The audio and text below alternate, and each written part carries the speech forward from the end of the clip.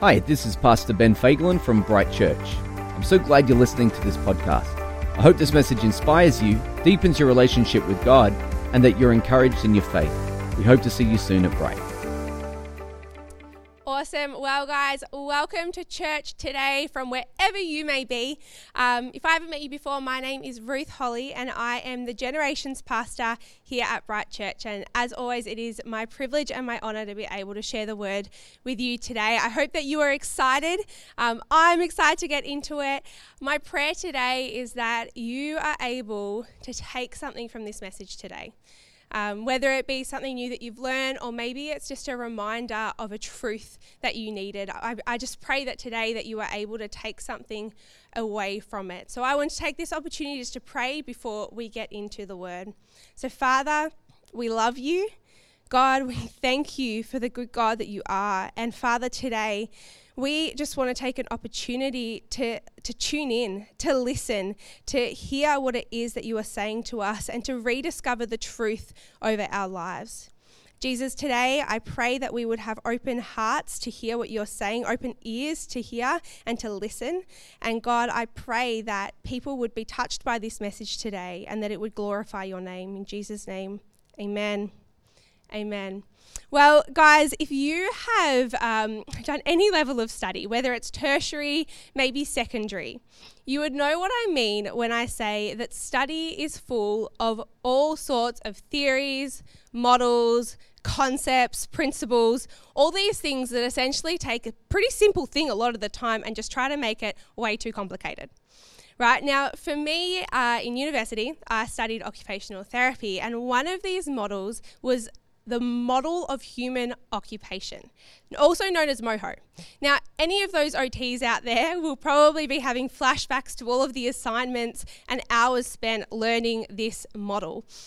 And there's one word in this model, one kind of, I suppose, part of it, which is called habituation. Now, habituation is something that has always stuck with me. There are so many models that I do not remember a single thing of, but this word habituation is something that has actually stuck with me for many years now. And it's a word that perhaps maybe overcomplicates the concept, but essentially what it means is your role. So in life, we all fill our time with roles. Maybe for you, it's the role of a mother. Maybe for you, it's the role of a father. Maybe it's being a worker. Maybe it's a daughter or a son. We all have different roles in life. And the thing is, as time goes and as our life continues, we transition through these different roles in our life. We are never just going to be one role for all of our life, but as time moves, as time goes, we end up transitioning through these roles. And you see, as we do this, it's really natural for us to struggle as we are forced to transition through these times in life. Because what ends up happening is that we almost attach this sense of identity. We attach this sense of ourselves to the things that we are doing, to our roles in life. And it's a really natural thing to do, but because of that shift, often we find ourselves really struggling during those times as we're forced to change, as life continues to move on.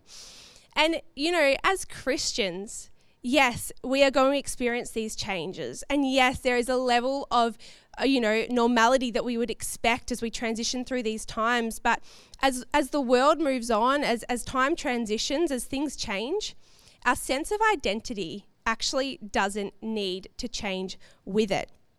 You see, we're going to have a look at a scripture in Ephesians today, but we're going to just focus in on this sense of identity. And so as we jump into Ephesians, I just wanted to give you a little bit of context just about the book of Ephesians and what it is. So it's really a letter. It's a letter written to the churches of Ephesus, and these churches are spread around, and this letter was really designed to go around all of these churches. But what this letter does, it's not so much a letter of correction or anything like that. It's written by Paul, or so we think. It's written by Paul, and it's not so much a letter of correction like some of the letters are. It's actually more of a letter that shows us our position, our spot in the grand scheme of history, in this grand scheme of this grand plan. And so it shows a picture of who we were, who we are, and where we're headed. So we're going to jump into Ephesians 2, and we're going to read from verse 1 to 10. It says, "And you were dead in the trespasses and sins in which you once walked, following the course of this world, following the prince of the power of the air, the spirit that is now at work in the sons of disobedience, among whom we all once lived in the passions of our flesh, carrying out the desires of the body and the mind, and were by nature children of wrath like the rest of mankind. But God, being rich in mercy, because of the great love of which he loved us, even when we were dead in our trespasses, made us alive together with Christ. By grace you have been saved, and raised us up with him and seated us with him in the heavenly places in Christ Jesus, so that in the coming ages he might show the immeasurable riches of his grace in kindness towards us in Christ Jesus. For by grace you have been saved, through faith, and this is not your own doing, it is a gift from God, or it is the gift of God, not a result of works, so that no one may boast. For we are his workmanship, created in Christ Jesus for good works, which God prepared beforehand that we should walk in them." I tell you what, it is well and truly cold. Winter is here, it is upon us. As a summer person, I am already looking forward to summer. But this one thought does always enter my mind when it comes to winter. Okay, every time it gets to winter, I think to myself, how on earth did I get through last year with my current wardrobe situation? Like, how was I warm enough? Did I have the right clothes in my wardrobe? Because all of a sudden I walk into the shops or I see things that people are wearing, and all of a sudden I just want this whole new wardrobe because the other one just will not do. And I don't know if anyone else has this thought when they get to winter, where it's like, how did I get through last winter? I'm really not sure. I must need to go shopping. Now, in the heart of trying to be a good steward of my finances, of course I don't go out and buy my entire new wardrobe, but you see, the fashion industry is very clever. They're always creating this sense of want, this sense of you need this. Now, a year earlier, I might have been fine, but by a year later, somehow I just need everything new and everything is updated. You see, a bit like the fashion industry, our world is just like this. We just update and update and update, and the world is continually moving and moving quite fast. You see, a little while ago when I was praying particularly for youth and just the generations of our church. And, you know, this image popped into my mind. Now, if you haven't been around church much, or maybe this is your first time, a massive welcome to you. I'm so glad that you would join us today. As Christians, we believe that our God is a relational God. So he wants to have relationship with us. Now, if you picture any relationship in your life and you consider it this way, as just think about it, like neither of you ever talking to each other, right? That would be weird, wouldn't it? That would totally be weird. The relationship would not go very far and it probably wouldn't work very well for you. Well, the same thing with God. If we couldn't talk to God or he didn't talk to us, that relationship could only go so deep. But I'm so grateful because we have a God who wants to know us and he wants to communicate with us. And so in a totally not weird way, it's not necessarily some big audible voice like we might see in the movies, but God speaks to us. And often the way that he does this is through pictures or through thoughts that might come into our mind as we're praying and talking to him. And so on this particular day, I was praying and this image came into my mind. And you see this image, I'll explain it for you. It was a rack of jackets, just a rack of clothing, and it was just jackets. Right, and on this rack of clothing, we've got your biker jacket, we've got the rock star jacket, we've got like the dancing queen diva jacket, we've got the corporate jacket for the business person. You know, there's all these different jackets. You've got your hippie jacket, you've got your snow jacket. There are so many different jackets laid out on this rack. And as I kind of asked God, like, you know, what are you saying through this? I felt as though God impressed upon me, you know, we as though we are, as people, we are standing in front of this rack of clothing and we're looking at it and we're going, no, should I take this one? No, that one's not going to work. Listening to the opinions and the perspectives of people around us, trying to appease the people around us in the world, trying to look at who am I? What jacket do I choose? Do I be the rock star? No, that's not going to work. Oh wait, do I be the diva? No, I'm not going to find affirmation for that. Trying to look around and trying to work out who am I? Who am I supposed to be? And we start doing this thing that I've come to know as identity shopping. We start to go shopping for our identity. You see, your identity is something that you shouldn't shop for. As I said, our world is always updating. It's always updating. Think about any device that you have. Somehow now it's like every second day my devices want an update. You know, having it every couple of months was enough for me. But every couple of days, something needs an update. Our world is always updating. But your identity is something that doesn't go out of fashion. Your identity is something that does not need updating. You see, as fads change and as the environment around you changes, your sense of identity does not need to change along with it. We don't need a Sunday you and then a you that's you when you're at work and then a you that's you with this group of friends versus that group of friends. It's different when you're with your family. We don't need multiple yous. We just need you. Okay, so as our environment might change around us, we don't need to change our sense of identity with it. And I just want to clarify that today as I talk about identity, this can, I suppose, mean many things to us. And I'm not meaning our personality. I'm not meaning our expression of ourself. What I'm meaning when I'm talking about our identity is our security in who we are. It's our sense of value, our sense of worth, our sense of who we truly believe ourselves to be at the core of us. You see, because the world changes so much, because the world continues to update, it's almost as though we get this sense that our identity needs to be fluid along with it. It's like I'm this person 1 year, but then a couple of years later, that's not fitting the mold. So now I'm someone else and I've got to change who I'm going to become. And it's almost as though our identity starts to get this fluid motion. But your identity as a Christian is not fluid, it's fixed. You see, as the world changes, our God remains the same. So as our God is the same, it means that our sense of self and who we are can remain the same as well. If you have been saved, if you have salvation in Christ, then your identity is in Christ. See, salvation is a word that we use for the moment when someone accepts Jesus into their life, for the moment that they decide to believe in him, to follow him. And again, I'm not sure today if you're a Christian or not. I'm not sure maybe what's brought you to listen and tune in today. I don't know if maybe your friend made you, or maybe it just popped up on your Facebook feed, or maybe you're curious and you thought, it's a Sunday, I'm sure a church will be on somewhere. Maybe that's you, I'm not sure. And I'm also not sure today what perspectives you've come with. Whether you're Christian or not, I'm not sure what perspective you might have of who God is. But I don't know, have you ever had that moment where someone has made a judgment about you that is just so not true? Like you may not have even met this person, but because of what they've heard from other people or the things that they've put together from what they've seen, they've made this idea of who you are that's just so far from the truth of who you actually are. Well, when this happens, it's usually pretty uncomfortable and it's not really fair. But the reality is that as the world, we do this to God all the time.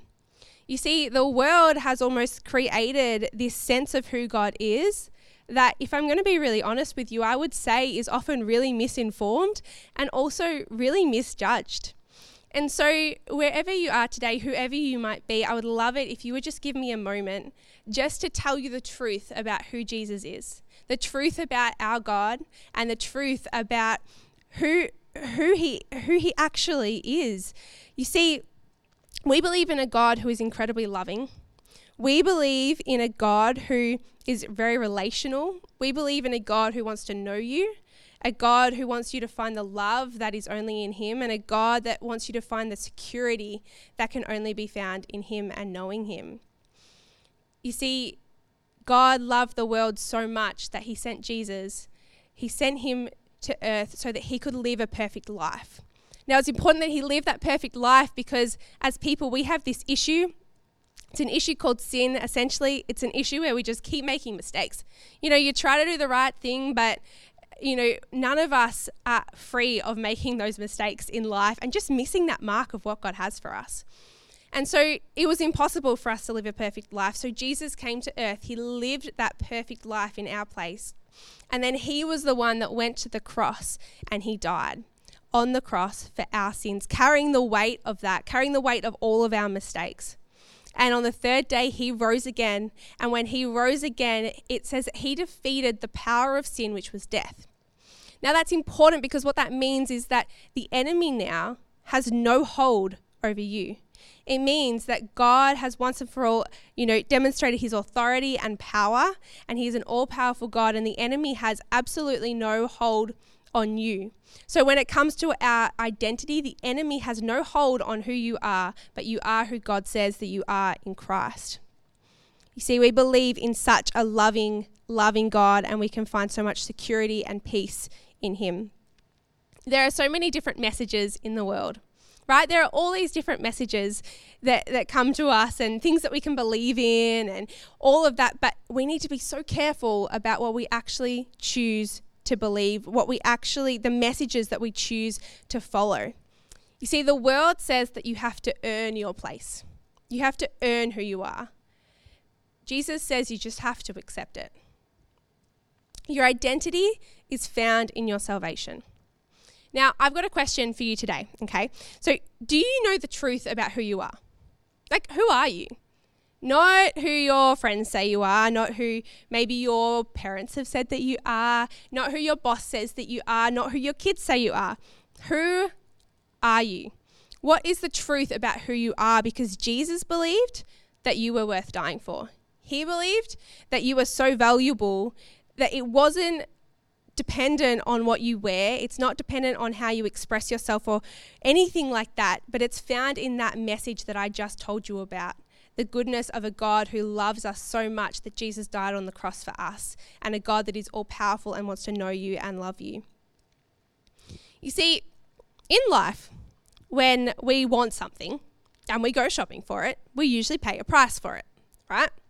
Well, in life, when it comes to our identity, and we're kind of looking around trying to work out like who are we meant to be to please the people around us, more often than not, we end up paying a price for it. I remember going on exchange to France many years ago when I was 16 years old, and I remember two of my friends from the time. They came over and they stayed in the same village as I did. Now, here at that point in time, when you're a 16-year-old, smoking was not cool. It was bad for you. People knew it was bad for you, and it just was not even on people's radar. Whereas over there, when you were 16, smoking was the cool thing to do. If you wanted to fit in, smoking was kind of like smoking and drinking and partying. That was really important in their culture at that time. And so here we are, we're in France and, trying to make friends and all those things. And I tell you what, my two friends, despite their values and their perspectives and the way that they had been raised in this environment, we got over there and before long, both of them have picked up smoking. We came back to Australia and both of them were addicted to smoking by the time we got back at the age of 16. Why? Because the peer pressure to please the world, the people that they thought that they needed to show themselves to be, their identity, got so caught up that they ended up compromising who they are. And that is a significant price to pay. We might compromise our morals. We might compromise our values. We might compromise our health. We might compromise our financial position. I don't know if anyone out there is, forking out more money than their paycheck because they're just trying to keep up with the world. They're trying to fit in. Well, God, he paid a price. Jesus, he paid the price. And the Bible says that he paid a big price, a heavy price for us. We don't then need to go out and choose a different identity to pay for again. Jesus already paid the price for your identity and the security that we have in him. You see, we don't have to come to God with an idea of who we think we should be. We don't have to come to God. We don't need to change and then come to God. that's actually not how it works. Many of you might have watched the Netflix series The Good Place, right? Well, I'm relieved to tell you that we are not in The Good Place, because you see, The Good Place, it runs on a point system.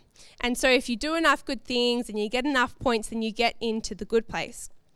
But in reality, when it comes to what we believe, that's not how it works at all. You see, you don't need to change for God. Come to him and he'll change you. We get this backwards perspective of this like backwards equation sometimes, where we think that, you know, if we just do good works, it'll result in God's love. But it's actually, that's not how it works. God's love results in the good works that Paul was talking about. Typically, I feel like we can do this, right? It's really easy to try to do it this way. We kind of, we go into the world first. We listen to the thoughts, perspectives of people in the world. We look at, our actions and what we do and our job and, did we fail at that? Did we win at that? Are we winning at life? Are we not? We take and then we listen to what people say about it, and we start to form this sense of who we are from that. We then go to God and we take that to God, and then we see God through that lens. Whereas, again, we've got it backwards. What we're actually meant to do is go to God, go to his word, look at who you are, who he's called you to be, look at who your true identity is in Christ, and then we take that into the world and see the world through that lens. You see, we have a vision as a church. We are really passionate as a church to be able to make a positive impact in this world. And one of the ways that we see to do that is for people to actually know the freedom and the truth of who Jesus is. And so we, have this line in our vision statement about wanting to see this world less like the world that we know and more like the heaven that we long for. We want to see it be a better place. But how do we expect to do that if we're so busy being impacted by the very thing that we're trying to change? If we just become like the world, how do we ever think that we are going to impact it? See, when you understand who you are positioned to live in true freedom. I've got another question for you. Who are you living for? Who are you living for? Is it you? Is it your family? Is it your work? Is it, someone else, something else? I don't know. Who are you trying to live for? Well, whatever it might be, can I remind you of this, that we are called to live for God, and you can't live for both God and man. You see, what does Paul say in Galatians? He says, I live not to please man, but to please God. They're two completely incompatible goals. You can't do both. It's one or the other, and we're called to please God.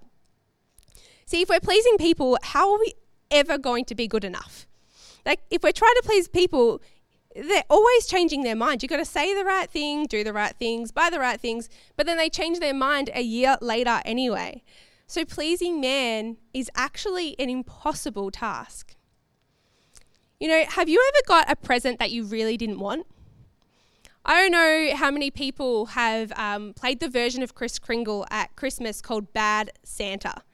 So for those of you who haven't played before, essentially Bad Santa, instead of buying a present specifically for someone, you buy you buy a present, you bring it, and then you pick numbers out of a hat to decide who's going to go first and who's going to go last. Now, in this game, you really, this is like the time when you do not want to choose number one, okay? You actually don't want to go first, because if you go first, you've got no idea. You have pick of the presents, but you've got no idea what's in the presents.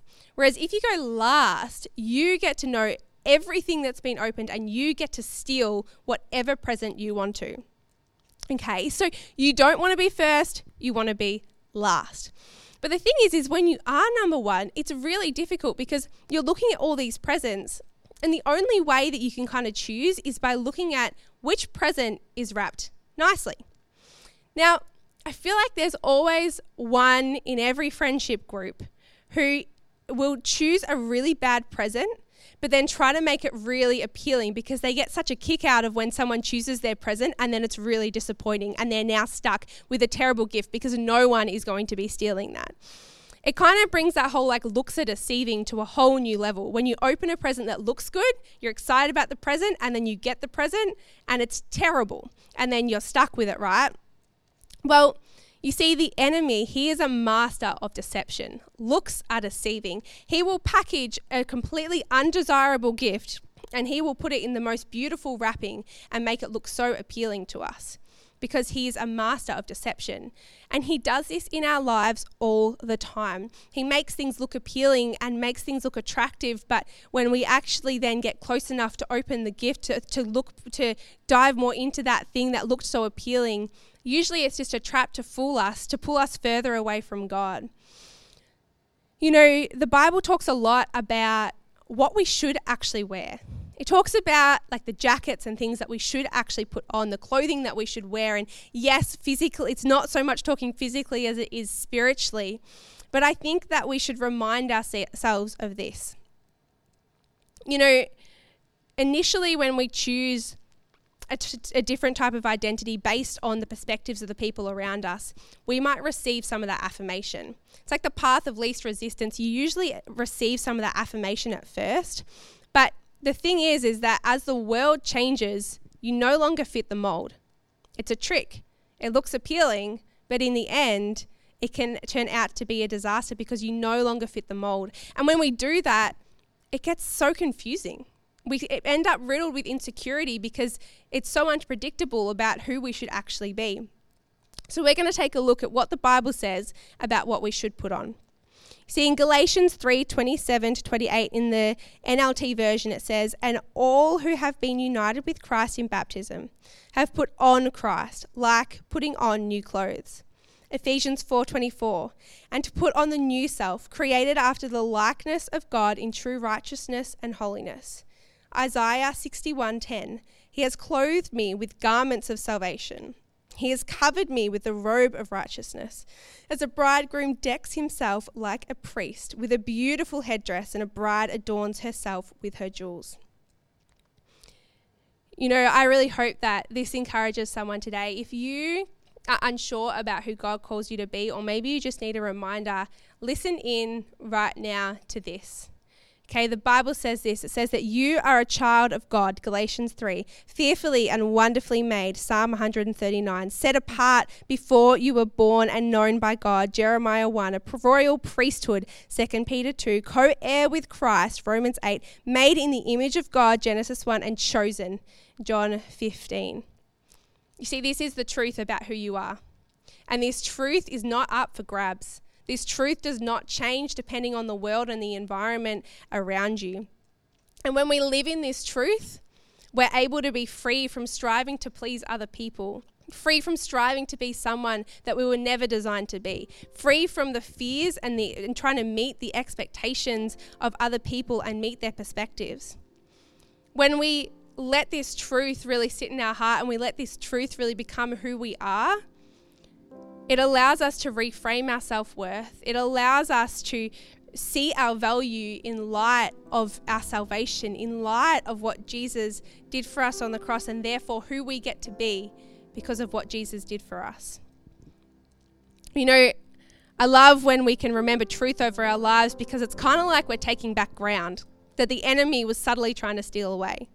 As I said, he's a master of deception. Half the time, we don't even know when he's trying to fool us until it's too late. And when we remind ourselves of this, maybe you need to remind yourself of this every day. I don't know, but when we take back truth, we're taking back the ground that the enemy was trying to subtly steal away. You know, all the popularity in the world, all of your best moments, all of your mistakes, the type of parent you think you are, whether you think you're winning at life, losing at life, it doesn't make you who you are, because you are who God says that you are. And that, your identity, who he says that you are, it is not up for grabs. Your identity doesn't go out of fashion, and you don't need to earn it, you just need to accept it. See, you received a new citizenship. When you decided to follow Jesus, the Bible says that we are citizens of heaven. Now think about citizenship, right? At the moment, it's literally our ticket into the country. But other than that, it is, it's our culture. Our citizenship often reflects our home, the governance that we sit under. Our citizenship, can say so much about us and how we operate and our nature and who we are. Remember, the Bible says that we're of the world. We're not in the world, we are the Bible says that we are in the world, not of the world. It's important to get that one right, okay? We are in the world, we are not of the world, because we are citizens of heaven, not citizens of this world. I'm not saying that we don't need to stay relevant. Like, if I turned up today dressed like Jesus and just told you that I'm trying to be more like Jesus, I would have totally missed the point, right? Jesus, he was actually incredibly relevant to his culture. He was incredibly countercultural in the ways that he thought, in the convictions that he had, but he was incredibly relevant in the analogies that he used, in the way that he spoke to people and explained things to people. We need to be relevant. We need to be able to communicate with a world, and if we're not staying relevant, nobody is going to listen to you. Okay, it's really important that we stay relevant, but there is a difference between being in the world and of the world. In Romans 12:2, the NLT version, it says this. It says, "Don't copy behaviors and customs of this world, but let God transform you into a new person by changing the way that you think." If something marks us as Christians, if something marks us as citizens of heaven, let it be this. Let it be the way that we love. What does Jesus say? You'll know my disciples by the way that they love. In Corinthians it says, do everything through love. Let us be marked by the way that we love. We are all made different, and that is a beautiful thing, but our identity in Christ is the same. If you have received salvation, your identity in Christ is the same, and these truths are the same for each of us. You see, the jacket that we're supposed to put on, the one that we're supposed to take, is the one that pleases God. It's our identity in Him. And it's something that doesn't change. It's something that doesn't go out of fashion. But it's also something that doesn't blend in.